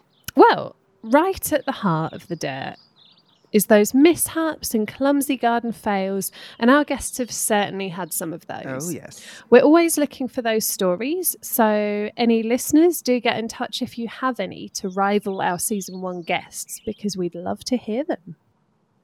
No, I was going to say a failure that's nothing at all to do with big bad growing, just a big clumsy old farmer man that I am. I was we're allowed twice a month on our allotment to burn. To burn waste. Oh yeah, set a bonfire. That you don't put into your compost. And I was cutting down this year at the end of my broad bean stuff, and I had a real lot of broad beans this year, so obviously I had a lot of plant to get rid of at the end, and I was cutting them down when they dried off to have a fire on either the 1st or the 15th of the month, whichever it was, and I was cutting them with a really nice pair of secateurs. Oh, I can see what's going to happen. one of the piles of rub debris that I put down onto the big heap to burn, and I also put down the secateurs. And then I spent about 2 weeks asking anybody if I've left my secateurs anywhere on any of the allotment ground, and have you found them? I do that all of the time, and my partner is constantly at me saying, "Where are they? You've lost them again. You've lost them again." I think they need to have like a beeping device. I need to be able to call my secateurs and find out where they are in the allotment. I have an absolute nightmare with that, so don't worry, you're not on your own. Also, I have to say, it's quite unusual for you. It really was incredible. I mean, I've had some funny moments. I went going right back to when I first started gardening. I think one of my favourite stories is I was putting a fence post in for a gate, a big old post, and it was clay soil. It was in Horsham in Sussex, and I was digging down with a tool called a grafter, which is what they kind of put lampposts in. And I got down quite deep, but I couldn't. It was really raining. I couldn't get the last bit of soil out, so I leant in and then promptly fell in. And then got wedged in it. And it was the second day I was on the firm. And it was raining, and I was thinking, this is going to be a really strange way to drown. And then my foreman came back and had to pull me out of the hole, which they made a really loud plopping sound as I was released. So that's probably my favourite. Sitcom levels of like... Yeah, it was. The first impression you wanted to make. Yeah, probably Faulty Towers stuff, you know what I mean? It was, yeah. So the moral of the story is don't lean into it. Oh, yeah, that's a really great point, because then it's sort of the plant that keeps on giving. But to move on from the things in the garden that you've been very proud of to the sometimes less popular topic of things that haven't gone so well. So have you had any gardening failures or funny stories or anything that's gone wrong that you sort of weren't anticipating? Well, I think there's more of these than there are the great successes, unfortunately. That's often the way. The biggest one is probably the time I set my greenhouse on fire. Oh, wow. How did you manage that? Picture the scene. It's the middle of winter and it's frosty. It's quite late at night and maybe a Monday night or something. And I get sent down to the allotment to pick up a gas bottle that we've been keeping down there. Right. And so I take the opportunity to go into the greenhouse and light the paraffin heater that we've got down there because my wife's very keen on growing exotic plants. She imported some mangoes and some curry leaves from Thailand. All right. And tried to keep them in the greenhouse. Now, this was an epic disaster because the only one that we have left is the Thai curry leaf plant, which now lives at home where it's warmer. But this was a few years ago now. We were naive. And so I lit the paraffin heater that we were using just to keep the frost off and walked off with carrying my gas bottle. And went to get it refilled. So I drive all the way into Bath, into home base or wherever, get the thing refilled, and drive back out to the allotment. It's about an hour round trip. And when I get to the allotment, and it's pitch black at this point. The stars were amazing overhead. It's funny how you remember things like that. Yeah. I realised there's no. I didn't know that it was a fire to begin with, because it had finished. It had burned itself out in the hour that I'd been gone. Oh.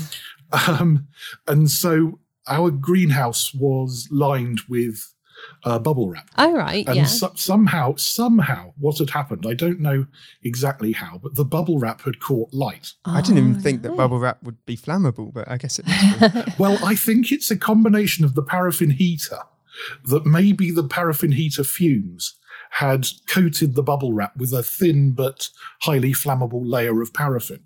Oh, yeah. So what did you do next? How did you explain this one? Well, I was dumbfounded, absolutely dumbfounded. I tried to take some pictures of everything, and I was thanking just about every god that was passing that I had taken the gas bottle away. Yeah. Wow, because that would have been a different story, time, wouldn't it? It would have been an absolute disaster, yeah. We would have had the fire brigade and helicopters and who knows what else. So I tried to take some pictures of the scene. Luckily, the greenhouse was largely undamaged. It was a bit blackened in places. But I think the fire must have just whipped through the bubble wrap, and then, having nothing else to feed upon, had just burned itself out. Yeah. So but the by far the worst bit of it was going home and explaining to the wife that her exotic plants were no more. Oh no! Oh yeah. Because every single one had been burned to a crisp. Has she forgiven you now? She has forgiven me now. Or is this a constant thing that crops up? It hasn't been mentioned for a few months, actually.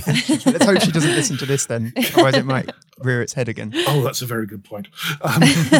So it then, fell to replace the exotic plants. And as I said, the mangoes weren't going to grow in this climate anyway.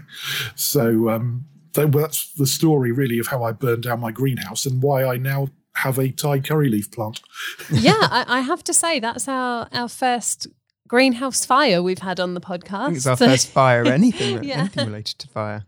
Yeah. Right, some people just shouldn't be left alone with flammable liquids, and apparently I'm one of them. At least you know that now. Yeah. Well, I know that now. That's why I buy electrical equipment now.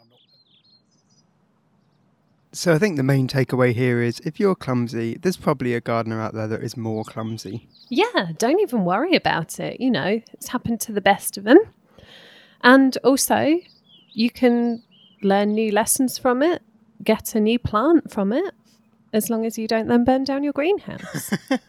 Do you know what this recording this feels like? One of those Channel 5 shows that you get where they're like counting down the top 50 programs of the last decade or something, you know, and it's presented by a bunch of Z-list comedians. Except we should be we're not comedians at least, Blake.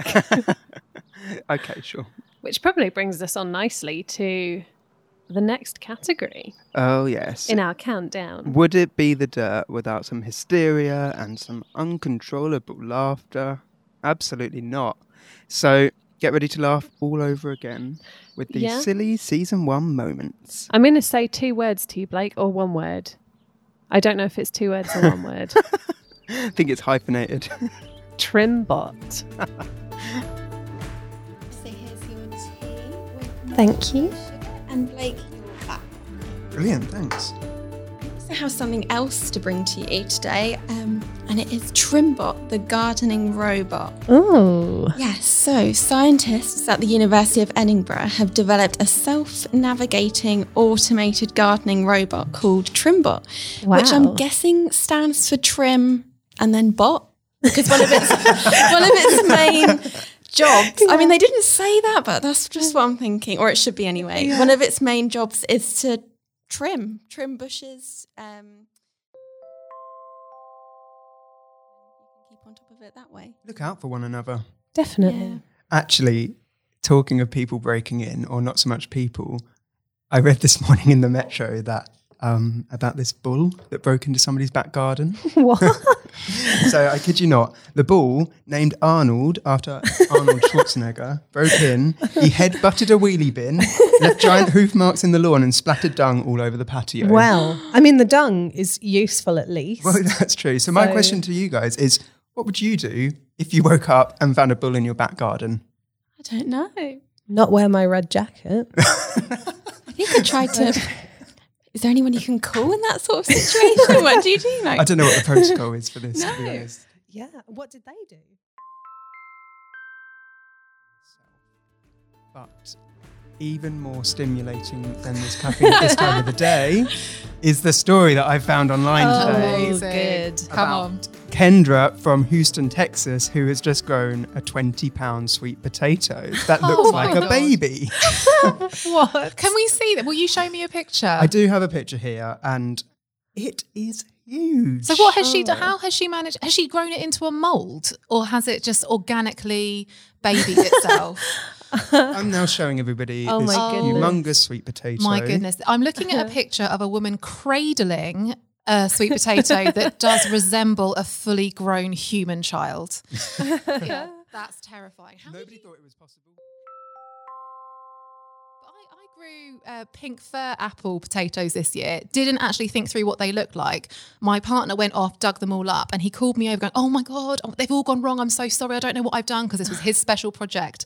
Because when he dug them up, he thought that they looked like little blind bald mice because they're all really knobbly and they do look a little bit like deformed mice. And are you absolutely certain they weren't mice? No, because I've eaten them since. Oh, so it's okay. It's okay. But yeah, there's a whole thing around. World Records. Yeah. Here Patricia comes. There you go. Do you want to hear my story that I want to bring to the table? We'd love to. It's the favourite of everything that I've ever seen around Grow Your Own. Alan Titchmarsh is facing up a campaign for Adidas for a dad shoe. I saw this. So good. Do you know what? I love Alan Titchmarsh. I think if he wants to be a fashion icon, he goes and be that fashion icon. I mean, I'm going to tell you now that the dad shoe, my dad would love that shoe. Would he? He would love it. Dad, if you're listening. Stylish and practical. They're coming your way, yeah. What was it they called it? Horticulture, yes. wasn't it? Yeah. I can't All take credit puns. for that. That was someone else's work. It's so good. There are straps there. I think there's Velcro. So much that and dad Christmas could is around the need. corner, so get it on your Christmas list. Exactly. That's what Practical I'm saying. presents. Exactly. And there are also clothing within this line. Many pockets. Oh. Many. My dad is a big fan of pockets as well. So It's just handy to have, like, you know, if you're in the garden, you need pockets. Yeah, exactly. I will say that I reckon is 100% slug proof. That is so Yeah. true. If you get slugs in there, then I think you're doing something badly wrong. Yeah, but I thought that was quite interesting. Something for the future anyway. So Laura and Rose have been getting a bit giggly because I came marching in today with 2 calendars, and one of them is slightly risque. They're both gardening related, and the reason why they're laughing is because the first one is the Naked Gardeners 2020 calendar. So it's got a cover with 1, 2, 3, 4, 5, 6, 7, 8 scantily clad men who are trimming some hedges in not very much at all. Wow, nothing like that to cheer the morning up at work. Exactly, way to start the year. It does actually have a serious message, because when you open it up, it's Perennial, which is a gardening charity that focuses on people that work within horticulture and offering them support when they need it. So that's it's kind of got a good message behind it too. It's not just all about the naked men. Which would be great just as a calendar, but the fact that it's got... I mean... you don't need the charity angle. No, what I'm saying is that it's even better that it's for a cause. Yeah, exactly. Raising money. And the men, it's got like a mixture of people in it, and they're kind of like people that are on Instagram or that are well known within the industry, or they, manage a garden, that kind of thing. So it's really great that they've all got involved, got their kit off, and they're doing some good for charity. It's so body positive. It's worth checking it out, and yeah, there's lots of... It's a surprise every month, so you turn it over and you don't know what you're going to find. At least January doesn't... They haven't stuck them right in the freezing cold in January. It doesn't look too cold, but yeah. And they've got accessories too. They've thought it through. Yeah, they have. There's a few, hats and stuff to keep them warm.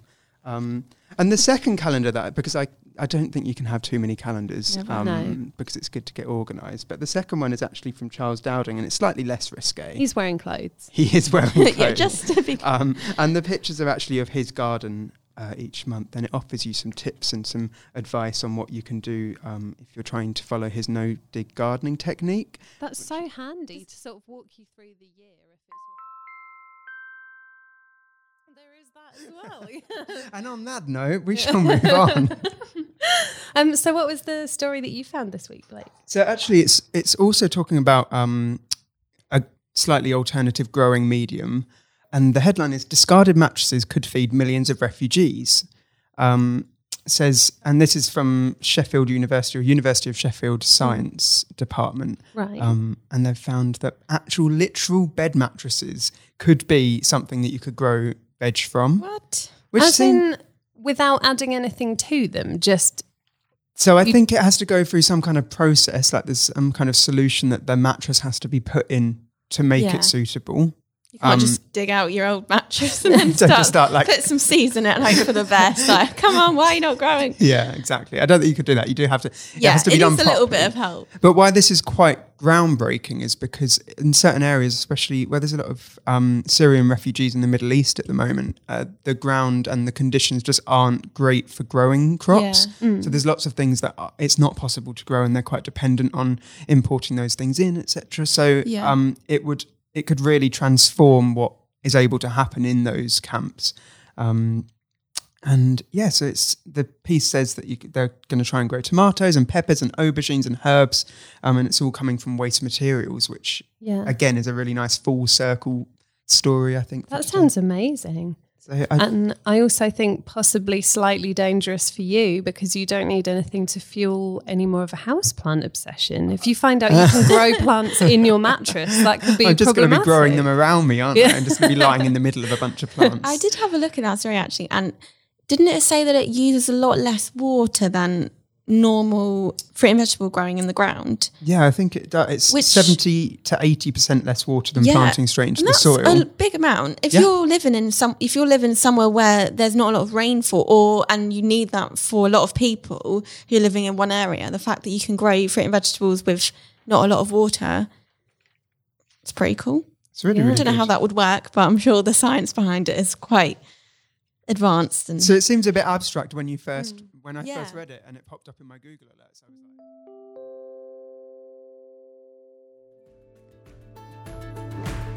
like, so I have just found the best thing to improve your wardrobe in time for summer. Tell us more. Okay, brace yourselves. It is a wearable garden that is nourished by your own bodily waste. What? Yes, including your sweat and your urine. Sorry, is it April Fool's today or something? No, it is not April Fool's Day. So it's as what it sounds. It's a wearable garden that's a bit like a sort of walking edible living gelée, pretty much. But it has urine on it? So it functions like hydroponics. So this story's bizarre. I think this might be the weirdest thing we've spoken about.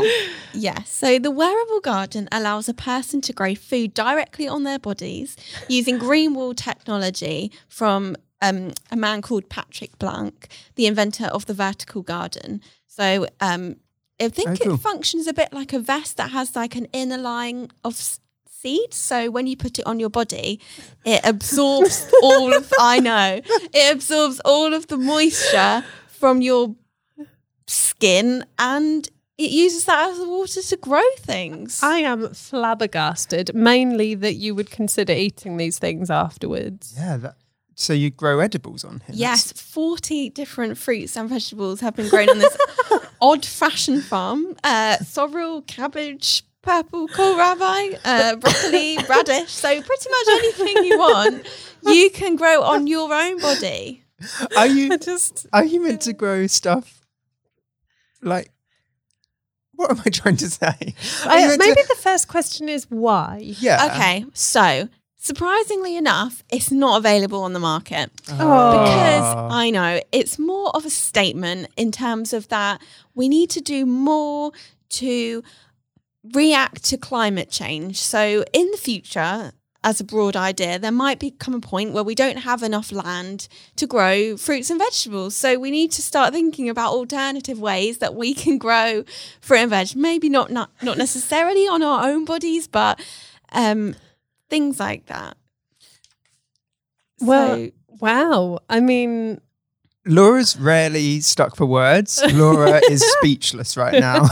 It apparently is very uncomfortable to wear, as we can all smelly, imagine. I can imagine. Would you get like bits of foliage probably just like sticking into your places? body? But apparently it was meant to be uncomfortable because it makes us realise the kind of extremes we might have to go to safeguard our survival. And that's not my quote, that is the inventor of the vests, the assistant professor at the University of Southern California School of Architecture, who invented it. So do you put it on before the seeds have germinated and then just wait a few months whilst... I think so. I mean, there are photos of it, but it's very sort of developed in these photographs. I don't know how long you'd have to wear this for. We'll have to pop them on the socials. Yeah, absolutely. we'll share This is them. going straight up on social media so that everybody can enjoy looking at these slightly strange Images vests. of huge vests. I would say, though, you'd never get hungry in a work meeting ever again. No, you just pick a bit off and then there you go, your lunch. Yeah. Be suited. No more rumbling tummies. That is a very good positive of wearing this uncomfortable leafy costume. Well, I loved that story. It's a good one.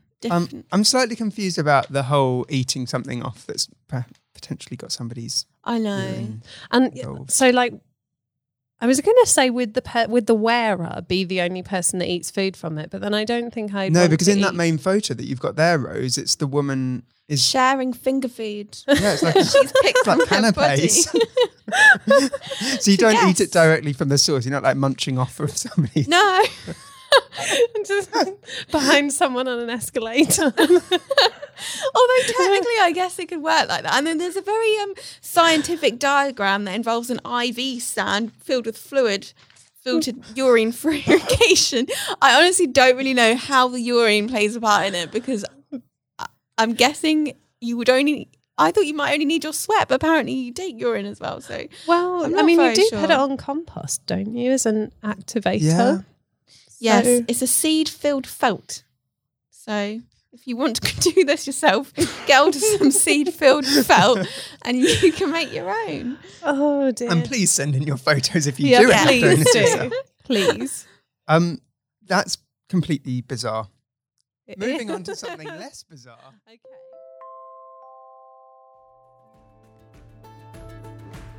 So as the great pop band Aqua once said, life in plastic, it's fantastic. But I'm going to have to say I don't agree. Right. Tell me more. I've been thinking of that all day. That was a spectacular introduction. You're welcome. But yeah, I saw this article on The Guardian about the plastic plant boom. and it was talking about, and it's the second article I've read about this recently, and it was talking about how there's been a real surge in plastic plants and their popularity. That's such a surprise, though, isn't it? Considering the big move away from plastics in a lot of other areas. That's what I thought. Quite weird that people are actually embracing plastic plants rather than the real thing. I don't really get it. So in this the first article I read about it, I wanted to read out one of the lines, which I think is just kind of a bit funny.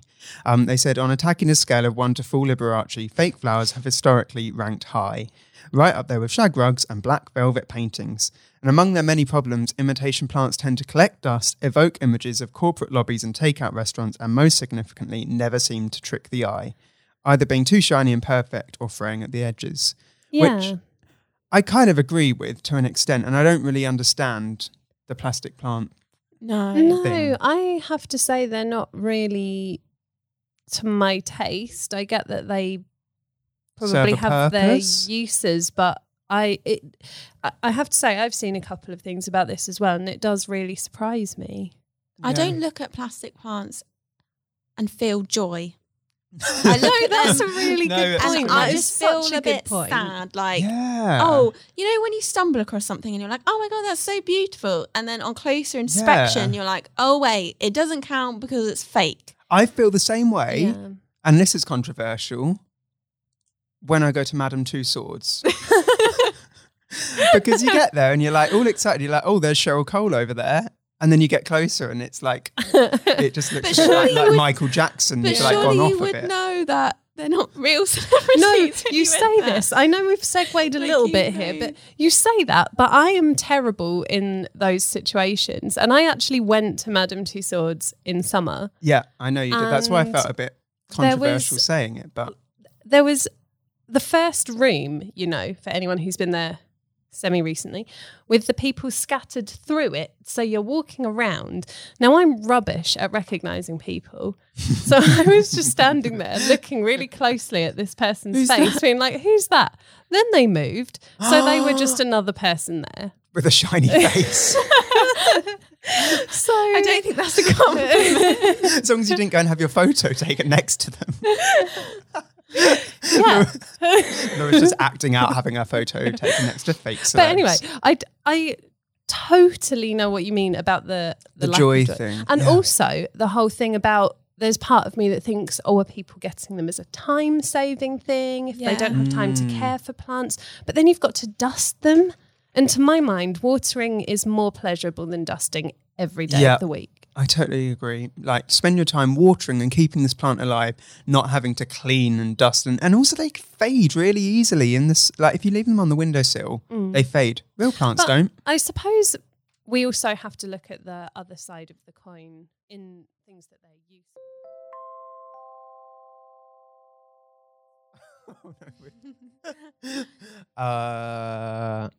I don't know.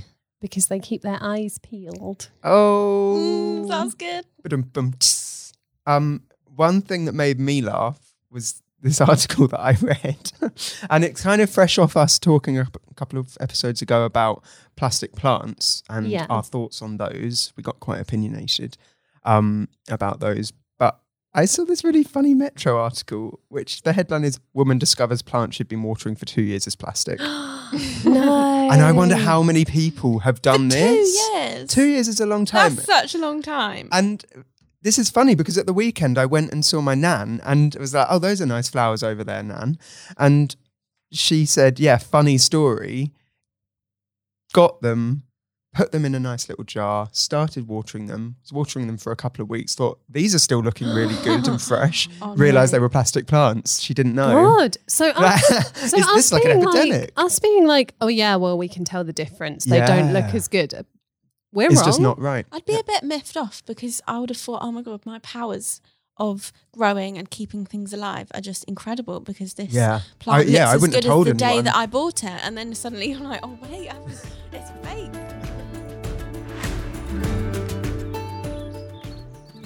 There were some great moments in there. I think you can tell that some of them were recorded last thing on a Friday afternoon where a week at work had got to us. And we got a Cannot bit hold it hysterical. together. Cannot hold it together. Are you still laughing? Yeah. Oh my goodness me. But I think we have to say, this series has been so much fun to make and really fun to revisit today.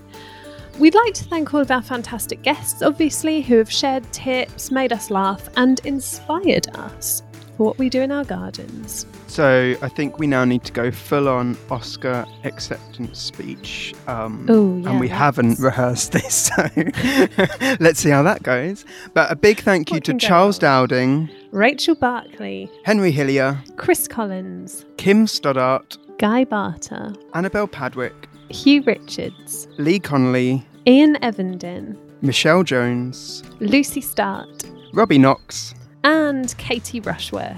Yes, we did it. Thanks to all of those people for coming on. And the good news is, let's do it all again. There's more to come. So keep your eyes on our social media feeds to see which guests we have coming on the show in Series 2.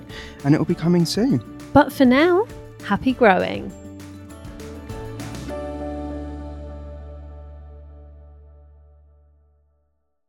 Thanks again for listening to The Dirt in association with the Organic Gardening Catalogue.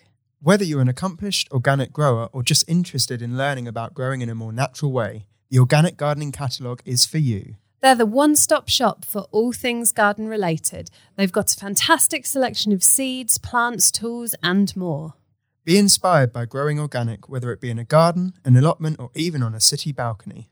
Visit organiccatalogue.com for more. And don't forget to subscribe to The Dirt for free to make sure you never miss an episode. We'd love it if you rate and review wherever you get your podcasts, and don't forget to tell your allotment neighbours. We have some really exciting guests coming up, and one of them could be you. Do you or someone you know have some great gardening advice, dirty gardening secrets, or funny disasters on the plot? Email thedirt@growfruitandveg.co.uk to let us know. Plus, as a special treat for a monthly dose of trusted garden advice from the whole Grow Your Own team, we've got an exclusive offer just for The Dirt listeners. Head to growfruitandveg.co.uk/podg, that's PODG, or call 0800 904 7000 and quote PODG to get 3 issues of Grow Your Own magazine for just £6. And every issue comes with a selection of free seeds. Check the episode notes for details and terms.